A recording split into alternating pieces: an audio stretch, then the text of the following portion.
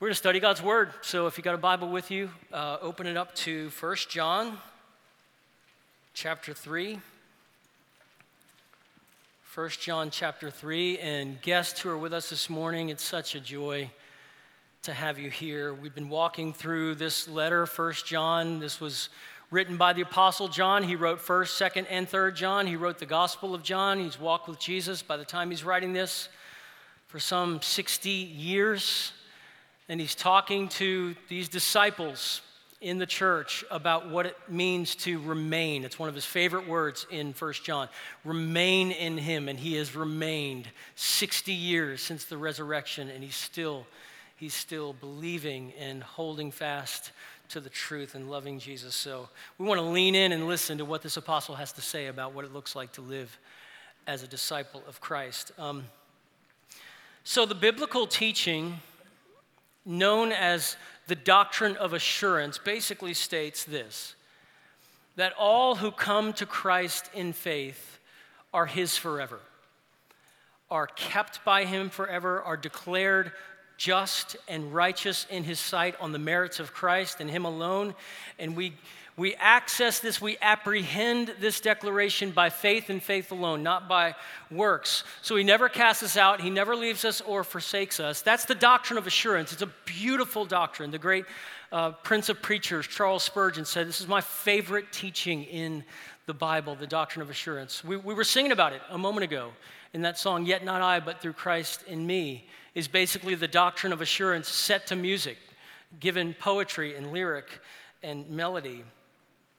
Some of you know I've had occasion to share bits of my story here and there, but doctrine of assurance didn't make sense to me, wasn't my understanding or my reading of Scripture until I was 24 or 25 years old, which meant that from the time of age, whenever it was, maybe 7 years old when I came to faith in Jesus, until nearly 20 years later, my eternal status was up to me.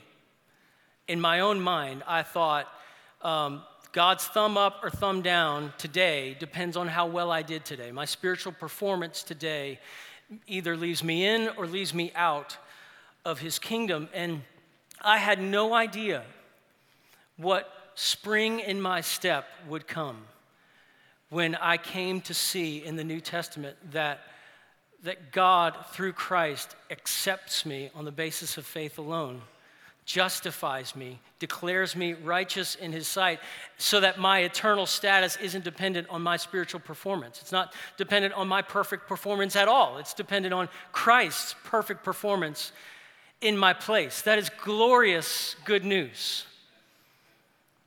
Jesus paid it all. All to him I owe. So in one sense, we are saved by works, Christ's works. We are saved by obedience, Christ's obedience. And I hope even now, before we even get into this, that you can sense the truth that if that is indeed what the Scripture teaches, that feels like rock underneath your feet. That feels unshakable. That feels awesome. And I hope that we see today that it's the truth. It doesn't just feel awesome. It is awesome. And it's awesome because God said it and he revealed it in his all-sufficient word. He wants his children to know that we're his. That's really the point of 1 John as a whole. That's why he keeps using that word, know. To know, I want you to know your sins have been forgiven. That you know the Father, that you do have the anointing from the Holy Spirit, and he's not leaving. So John has that major burden as a pastor to get that message across to God's children, shaken as they are in the first century. So follow along if you would. 1 John chapter 3, beginning in verse 19.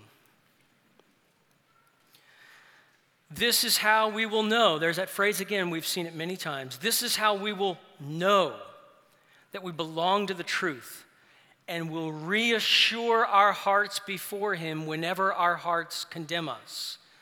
For God is greater than our hearts, and he knows all things. Dear friends, if our hearts don't condemn us, so that's where he wants to take them, so if that happens, we have confidence before God and receive whatever we ask from him because we keep his commands and do what is pleasing in his sight.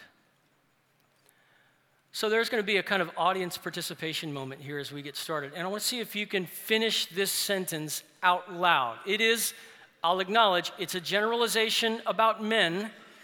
So I'm just acknowledging that on the front end. But I want to see if you can fill in the last word. I'm going to say the sentence nice and slow so you can prepare your one-word response to this sentence. Ready? Here we go. Men are often out of touch with their... Okay, so there was more than one answer, which is ironic because I thought there was one answer. So apparently I'm already out of touch with some things. But I think I heard in the room feelings. I think I heard emotions. Those were the answers that I was going for. I don't know when this exactly happened, but my sister's 6 years older than I am. And so when she went off to college, maybe it was a class she took at LSU, maybe it was a book that she was reading in college, because when she came back for college break, she was analyzing us, my brother, my older brother, and me. And that was the first time, I was probably 15 years old when I heard this phrase, and it was my sister saying, "Matt, I think you have a prohibitive conscience." And I'm like, "A proho what?" Like, I have no idea what any of that means, and she's kind of analyzing me, and so there was some frustration, okay? Like, do I even know myself? What does that even mean? It's a typical guy thing, right? We're out of touch with that. We don't know our own feelings.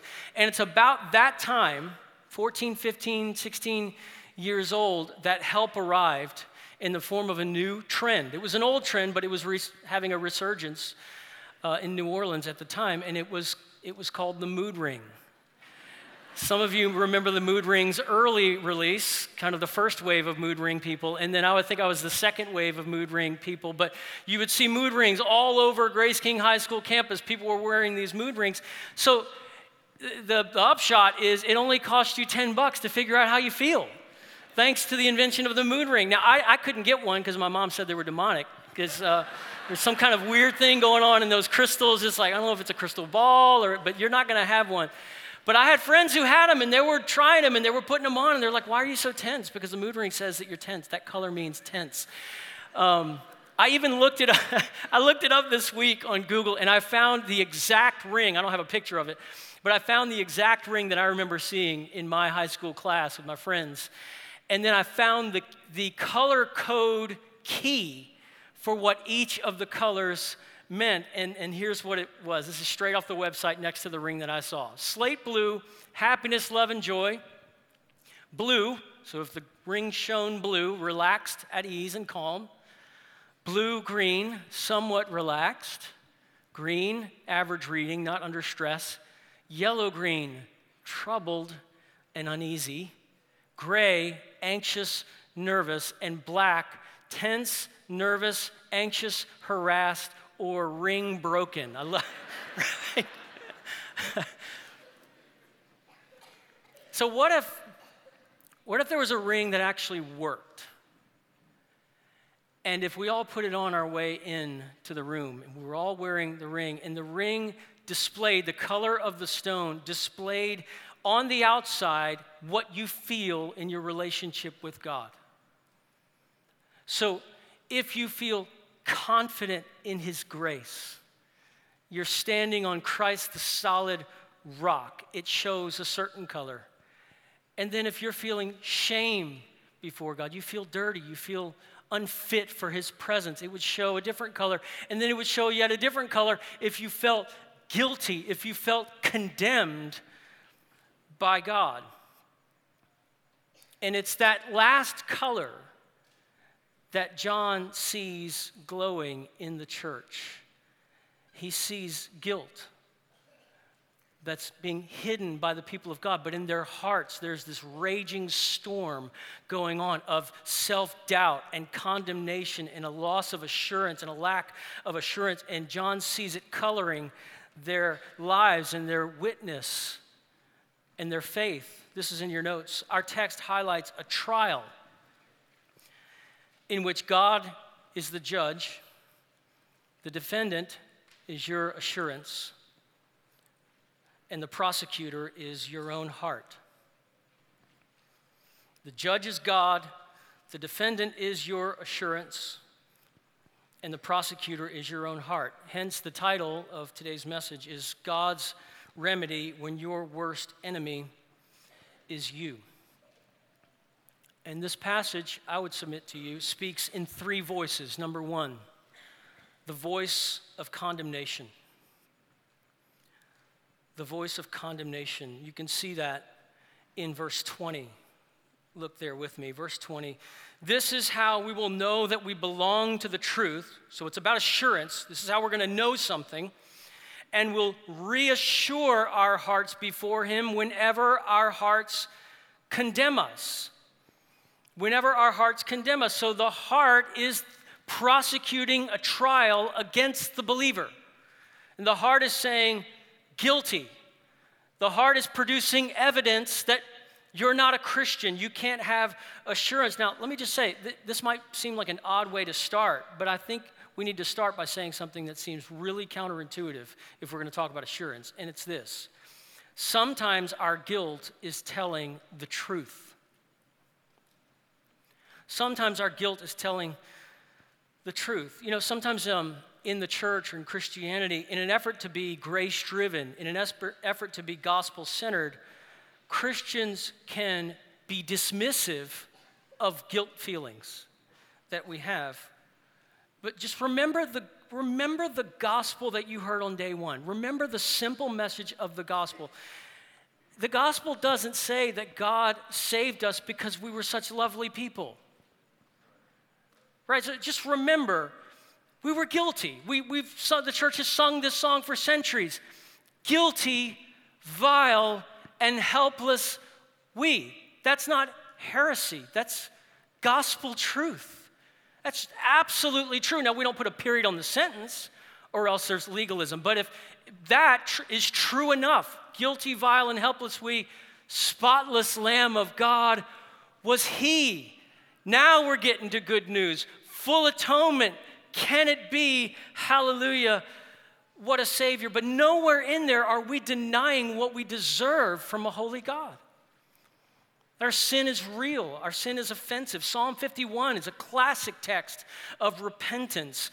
It gives the Christian vocabulary of what we can say in the presence of God when we're guilty. Not when we feel guilty, when we are guilty, when we have done the wrong thing. We've sinned against God.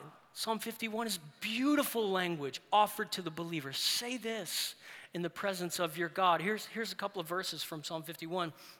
David says, completely wash away my what? Guilt.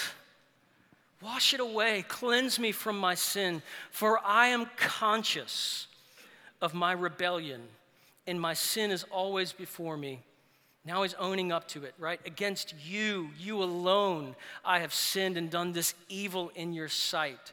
So you are right when you pass sentence, and you are blameless when you judge. That's language, believer, that you can use when you've sinned against God. And John, by the way, in the New Testament is a fan of confessing our sins. He says it. We're going to look at it later on in chapter 1, verse 9. Confess your sins, and he's faithful and just. Repentance is a beautiful thing. Owning up to what's wrong in us and what we've done wrong is a beautiful and right thing. Just put this in perspective. I'm going to say something that I hope is not controversial, is fairly obvious. When Christians disobey God, the Holy Spirit doesn't say, that was awesome. That was a great moment in your life when you rebelled against God's word. What does the Holy Spirit say? That's messed up. That's not okay. What you just said, that attitude, that's not right. And to reject the voice of the Holy Spirit, the conviction of the Holy Spirit, is to sear your conscience, which is a bad thing in the New Testament. When you suppress conviction, you're not battling legalism, you're in rebellion.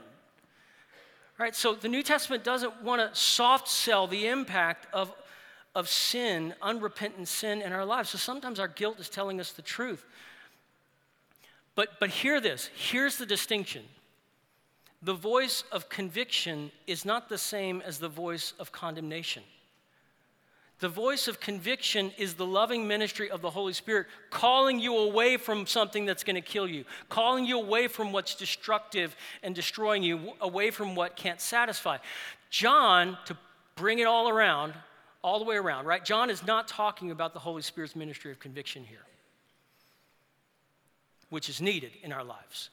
He's talking about the inner criticism that proclaims a gospel of try harder.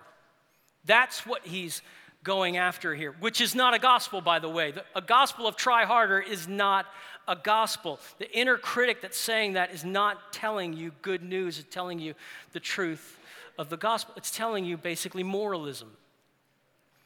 Moralism, I just think moralism is pull yourself togetherism. Moralism is get your act togetherism.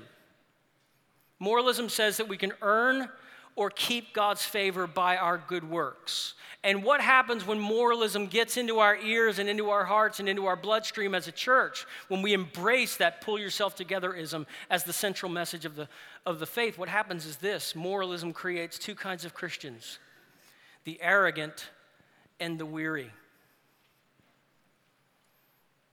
It creates two kinds of Christians, the arrogant and the weary. So the arrogant love God's commands in such a way as they think that they're pulling them off.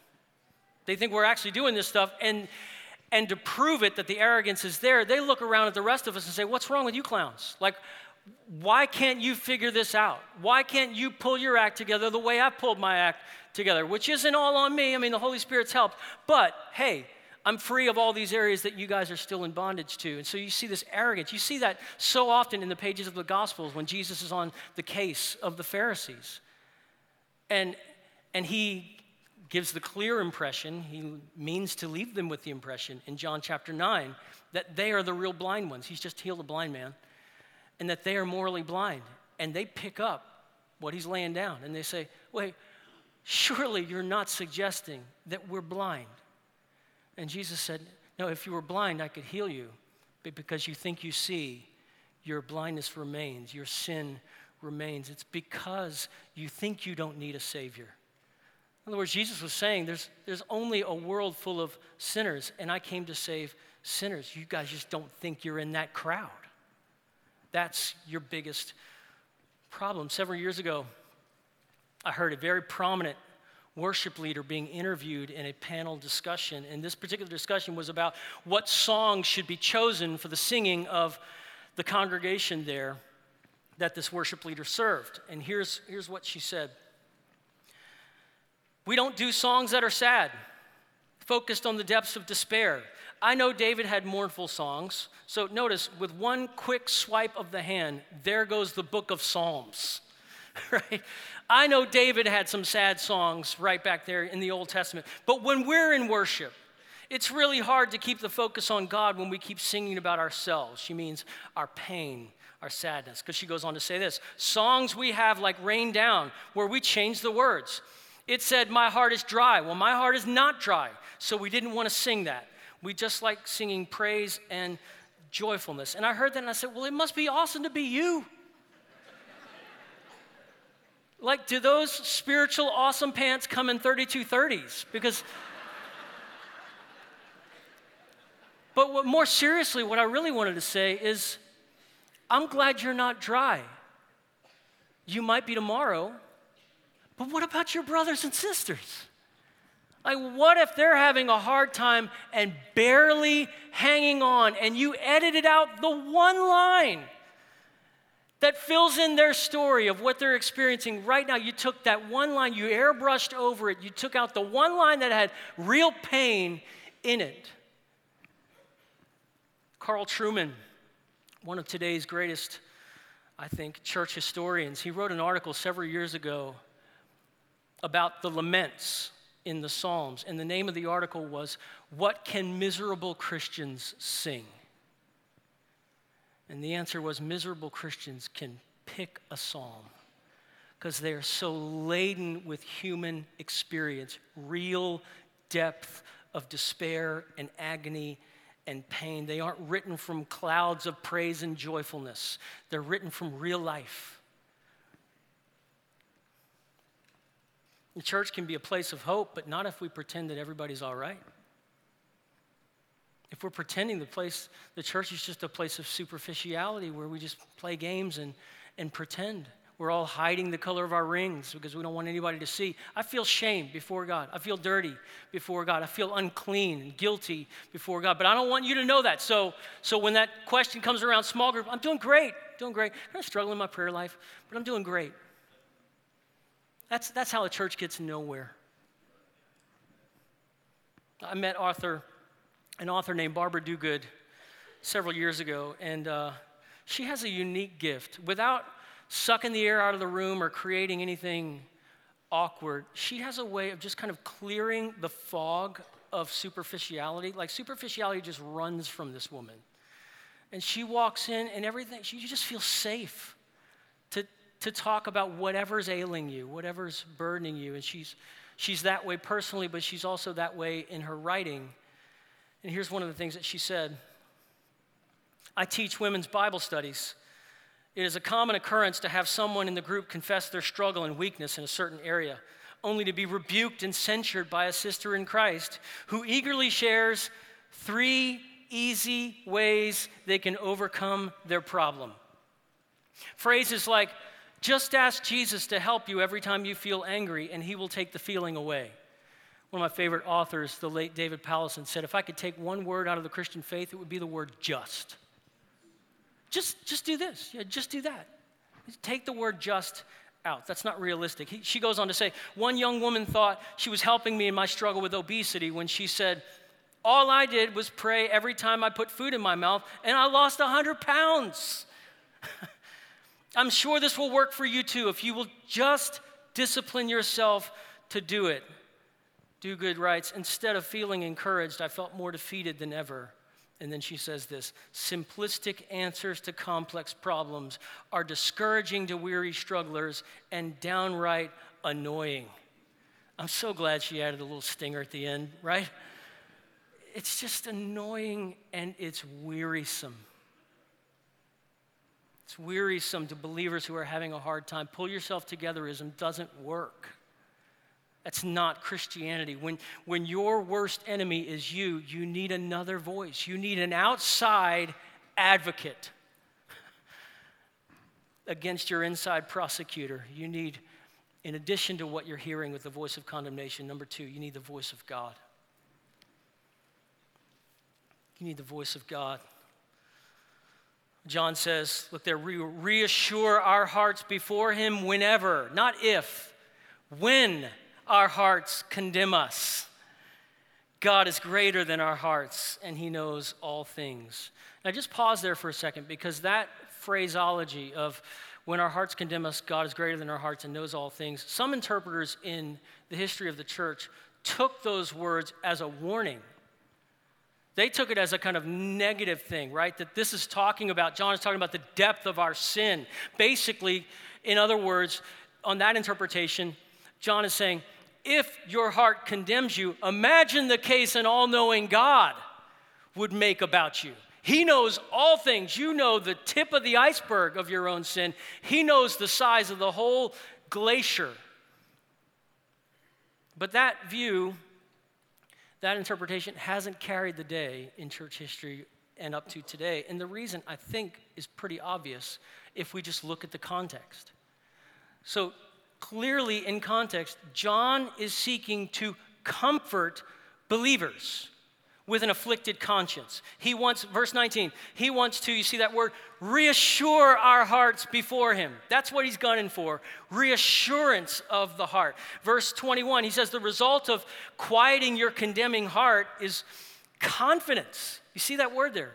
That's what he's aiming at. He wants this church confident in prayer. That's where he ends up going practically, is confidence in prayer, confidence in your communion with God. Christian friend, so think about what is John saying there when he says your heart condemns you, but God is greater than your heart and he knows all things. So now we have to ask the question, then what is this thing that God knows that brings reassurance to the believer? And the thing that God knows that reassures the believer is the gospel. It's his, Paul uses that phrase, it's God's gospel. It's his message that he's given to us, a message of good news. And what does the gospel say? What does the gospel voice announce? In the gospel, God says to sinners who have only trusted in Jesus, he says, you're justified. Once and for all, we're good. I brought your end time judgment into the present and announced it here. I'm not going to change that. I've announced that we're right. You're right with me. You're righteous in my sight because of the finished work of my Son at the cross. That's the thing God knows, that if we hear that voice in our ears and in our hearts, it creates reassurance of the heart.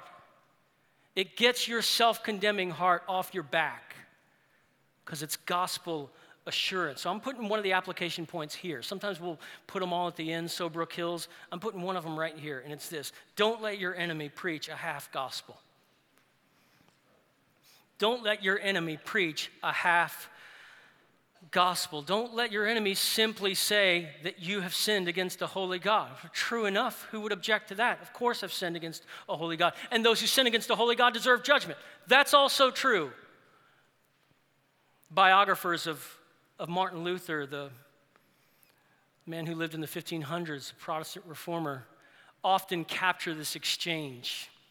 Because Luther had a prohibitive conscience and he battled with internal condemnation. And it goes like this. Satan said to Martin Luther, "Oh, you are a sinner." "Yes," replied Luther, "and Christ died to save sinners." Look, doesn't that feel, just reading that, doesn't that feel like rock under your feet? You are a sinner, Mason. You have sinned against God. You're absolutely right. I can't object in any way. That's the absolute truth of it. But Christ died to save sinners. And I trust him. I trust that his cross is enough. I'm not looking to myself. I'm not diving down into the corridors of my own heart and mind and actions and motives. I'm looking up and out to the one who came from the outside to save, as Luther said, extra nos, who comes from outside to save us. If that's the background track of your life, you will live not with your head down, but your head up in confidence before the God who has saved you in Christ. You'll live in the good of Romans 8:1 will be the soundtrack of your life. There is therefore now no condemnation to those who are in Christ Jesus. Solid rock beneath your feet. And assurance of salvation, friends, is not going to make us sin more. Assurance of salvation is going to make us sin less because all of our motivation for following Jesus is rooted in his grace toward us.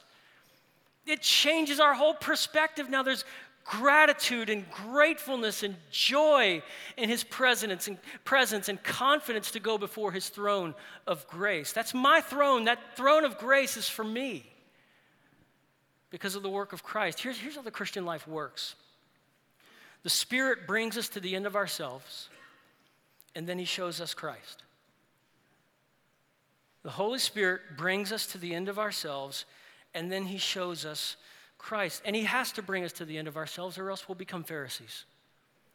We'll think, I am pulling this off. I'm doing a great job. What's wrong with the rest of you?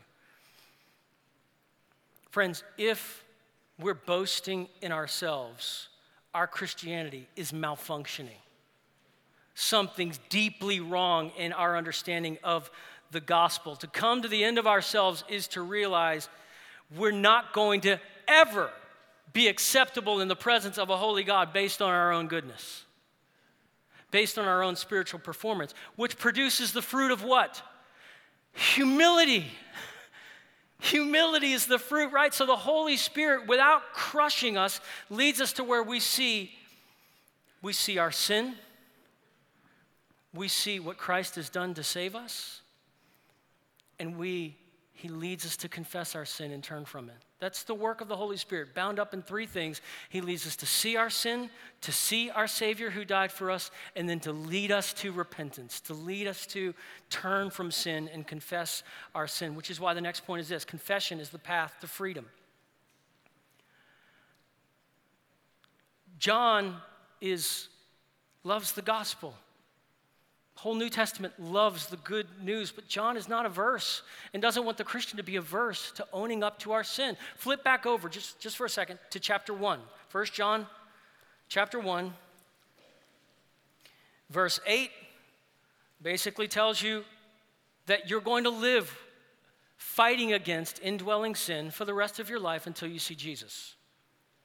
Verse 8, if we say we have no sin, we're deceiving ourselves, and the truth is not in us. Okay, so then we're not going to be without the stuff, so what do we do with it? Verse 9, if we confess our sins, he is faithful and righteous to forgive us our sins and to cleanse us from all unrighteousness. Christian friend, humility is a powerful, powerful thing. What did Jesus say? He said, blessed are the poor in spirit, for theirs is the kingdom of heaven. What does the New Testament teach? But that God resists the proud, but he gives grace to the humble. Luther again said that humility is like water, right? And water runs to the lowest place. So when we're humble before God, here comes God's kindness to us in that lowly place of confession and repentance. I love what Ray Ortlund said about this. He said, when we hide our sins, God drags them out in the open. When we drag our sins out in the open, God hides them behind the cross. Man, that is good news. Now, some of you are sluggish in your faith right now. Right? You know how after you have a fever or a fever is coming on and it's just like your body's not working, it's just sluggish. There's this residual ache all over the place. Well, some of you are sluggish in your faith, sluggish in your obedience, and you don't know why. And there could be several possible reasons why, but for some of you, and I'm going to focus on this one because I think it's John's point here. For some of you, what's gumming up the engine of your faith is you don't understand the greatness of the grace of God. You don't get grace. You lack assurance. You're looking to your self-improvement, self-salvation project for assurance. And that's not going to work, right? The Apostle Paul asks this question, who shall bring a charge against God's elect? If God has justified us, who shall condemn us? Find a higher court, is what Paul is saying. And he won't allow us to say, my heart is a higher court than Almighty God. That's just Paul's point. There is no higher court. So if your little prosecuting heart says you're condemned and God has said you're justified, God wins. God's declaration trumps everything. And John is singing the same song here. There's a higher court than your heart. When your heart condemns you, God is greater than your heart. He knows all things. Don't let your heart preach a half gospel. Yes, I've sinned, and Christ died for sinners. 3 voices John talks about: the voice of condemnation, the voice of God, and finding your voice in prayer. Finding your voice in prayer. John is going to connect assurance to the free and unrestrained access that the believer is meant to have into the presence of God in prayer. Look at verse 21 and 22 where he lands it. Dear friends, if our hearts don't condemn us, and that's the monkey he's been trying to get off their back. If our hearts don't condemn us, what happens? We have confidence before God and receive whatever we ask. There's prayer. Whatever we ask from him because we keep his commands and do what is pleasing in his sight. Now, even when I read that, you might be thinking, yeah, but here are the commands again. Here's the commands and what's pleasing in his sight, and then we get answers to prayer because we've done all the stuff. But look, you need to remember what we've talked about leading up to this week, and that is that John's burden is to say, I'm not saying to you, church, I'm not saying your obedience wins you salvation. I'm saying your salvation creates a new heart, a new life, new access to God, new obedience, new desires. So that's the fruit, not the root of your salvation. It's the fruit of your salvation. That's what John's talking about here. Now we want to obey him. All John is saying here is basically this: real prayer grows out of a life that loves the Lord. It's not mantras and formulas to twist God's arm to do what we want him to do, even though we could give a rip about God, but we want the stuff he's got, so we're using prayer like a mantra to get the stuff he's got. That's not real prayer. John says, no, it's a flag on the play. That's not how this works. John says in the same letter, chapter 5, verse 14, I'll read it to you. This is the confidence we have before him. If we ask anything according to his will, he hears us. So put 5:14 together with what we're looking at here, and it's this. Christian prayer is this: we receive what we ask because we ask in accordance with his will. And what does the believer want in our text in chapter 3, verse 22? The believer wants to keep his commands. The believer wants to do what is pleasing in his sight. Doesn't mean we're going to arrive there with perfection, but that's what we want. We've been given a new heart. His seed is within us. That's what we want. This isn't someone using prayer or using God as a means to our own ends. John is cutting that off at the pass.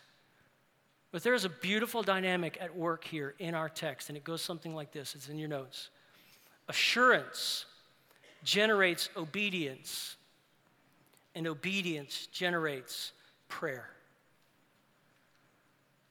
Assurance generates obedience, and obedience generates prayer. At the end of the day, there's a blessing that is held out by our text. 1 John 3:19 through 22 is handing you something. And what's it handing you? It's handing you, here, this is the gift of an untroubled conscience because you're convinced of the grace of God. And then here's a gift that affects. A gift that grows out of that is you have a gift of free and unrestricted communion with God in prayer. What is the thing that God wants the most in saving us? He wants relationship. He wants, the way it started, he walked with Adam in the cool of the garden. So, Brook Hills, just going to give you one sentence, and then I'm going to unpack it for a few minutes. Listen well and encourage deeply. Listen well and encourage deeply. And I have a negative example and a positive example.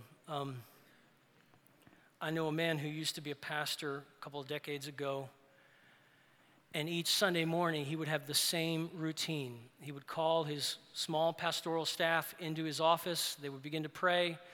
In just a moment, I know this man very, very well. He would call them into his office, and he would say the same thing every Sunday. He would open his Bible, and he would smile, and he'd say, I'm going to get them this Sunday. And by get them, he meant convict, corner, badger, berate. And the them is the church. The them is the flock. I'm going to get them this morning. Apparently confusing the instructions that Jesus gave to Peter, which weren't beat the sheep, but feed the sheep. Feed the sheep. Church can get like that. Moralistic churches can get like that. Pharisaical churches that turn away from the central message of good news in the gospel can get that way. And it can get that way all into the weeds of our everyday lives as we live together in community. So somebody starts, let's go to your small group. Somebody starts to confess an area that they're struggling with, and they've been struggling for a long time, and it got really ugly this week. Or they're sharing and confessing an area of deep shame or deep suffering in their lives. And 4 of Job's friends come parachuting in, right? With 3 easy answers. Been there, done that, do this, everything's gonna be good. So now you got 7 days before you report back to us and we hear a story of freedom. It's going to be awesome. Can't wait for 7 days from now, right? We're holding timers over each other's heads. Brook Hills, Either Jesus is the hero or it isn't a gospel. If Jesus isn't the hero, we've got some other main thing. We've lost the main thing that is in the center of God's word. We can't call it a gospel if the people have to rescue themselves. That's what John is getting at, right? We want to encourage deeply. So on the positive side, we have a friend who just this week, life just came crashing down on this woman and created a tremendously stressful moment for her. And she didn't hide her ring and what it was revealing. First thing Wednesday, I get a text and I see that 20 other people have been sent this same text. And here's what it said. Friends, I'm so scared. Will you please send over your favorite verses or quotes about not being afraid, about how God always comes through? And within seconds, my phone is bzz, bzz. An hour later, lighting up. Hour and a half later, lighting up. Text after text after text. Here are a few of them. Do not fear, for I am with you. Do not be afraid, for I am your God. I will strengthen you. I will help you. I will hold on to you with my righteous right hand. The Lord is the one who will go before you. He will be with you. He will not leave you or abandon you. Do not be afraid or discouraged. Cling to what is good. For I am the Lord your God who holds your right hand, who says to you, do not fear, I will help you. And this is God speaking in the first person, Psalm 91. Because he has set his heart on me, I will deliver him.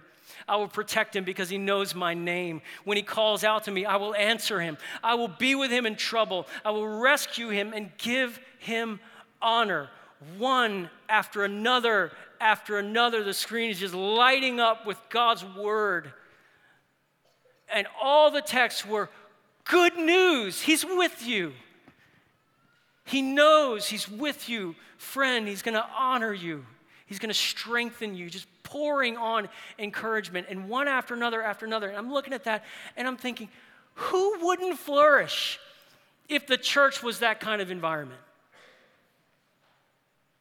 I mean, who would feel oppressed by that kind of ethos and culture in the church?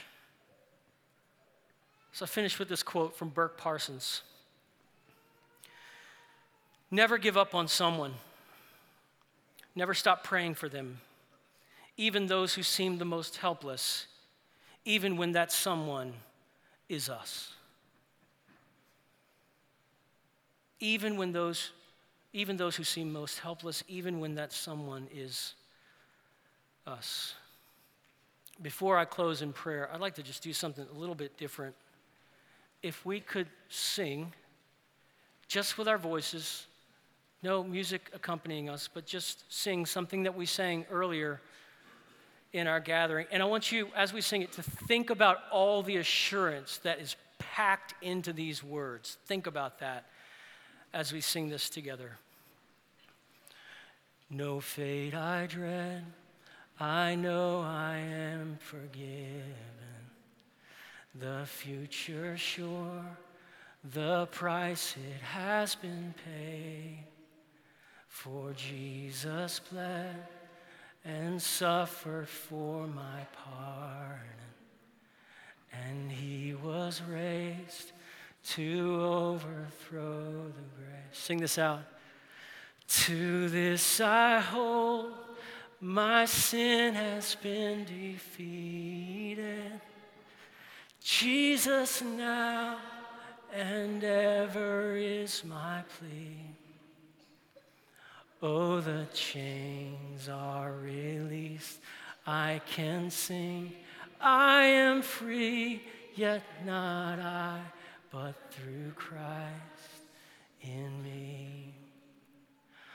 Oh, the chains are released, I can sing.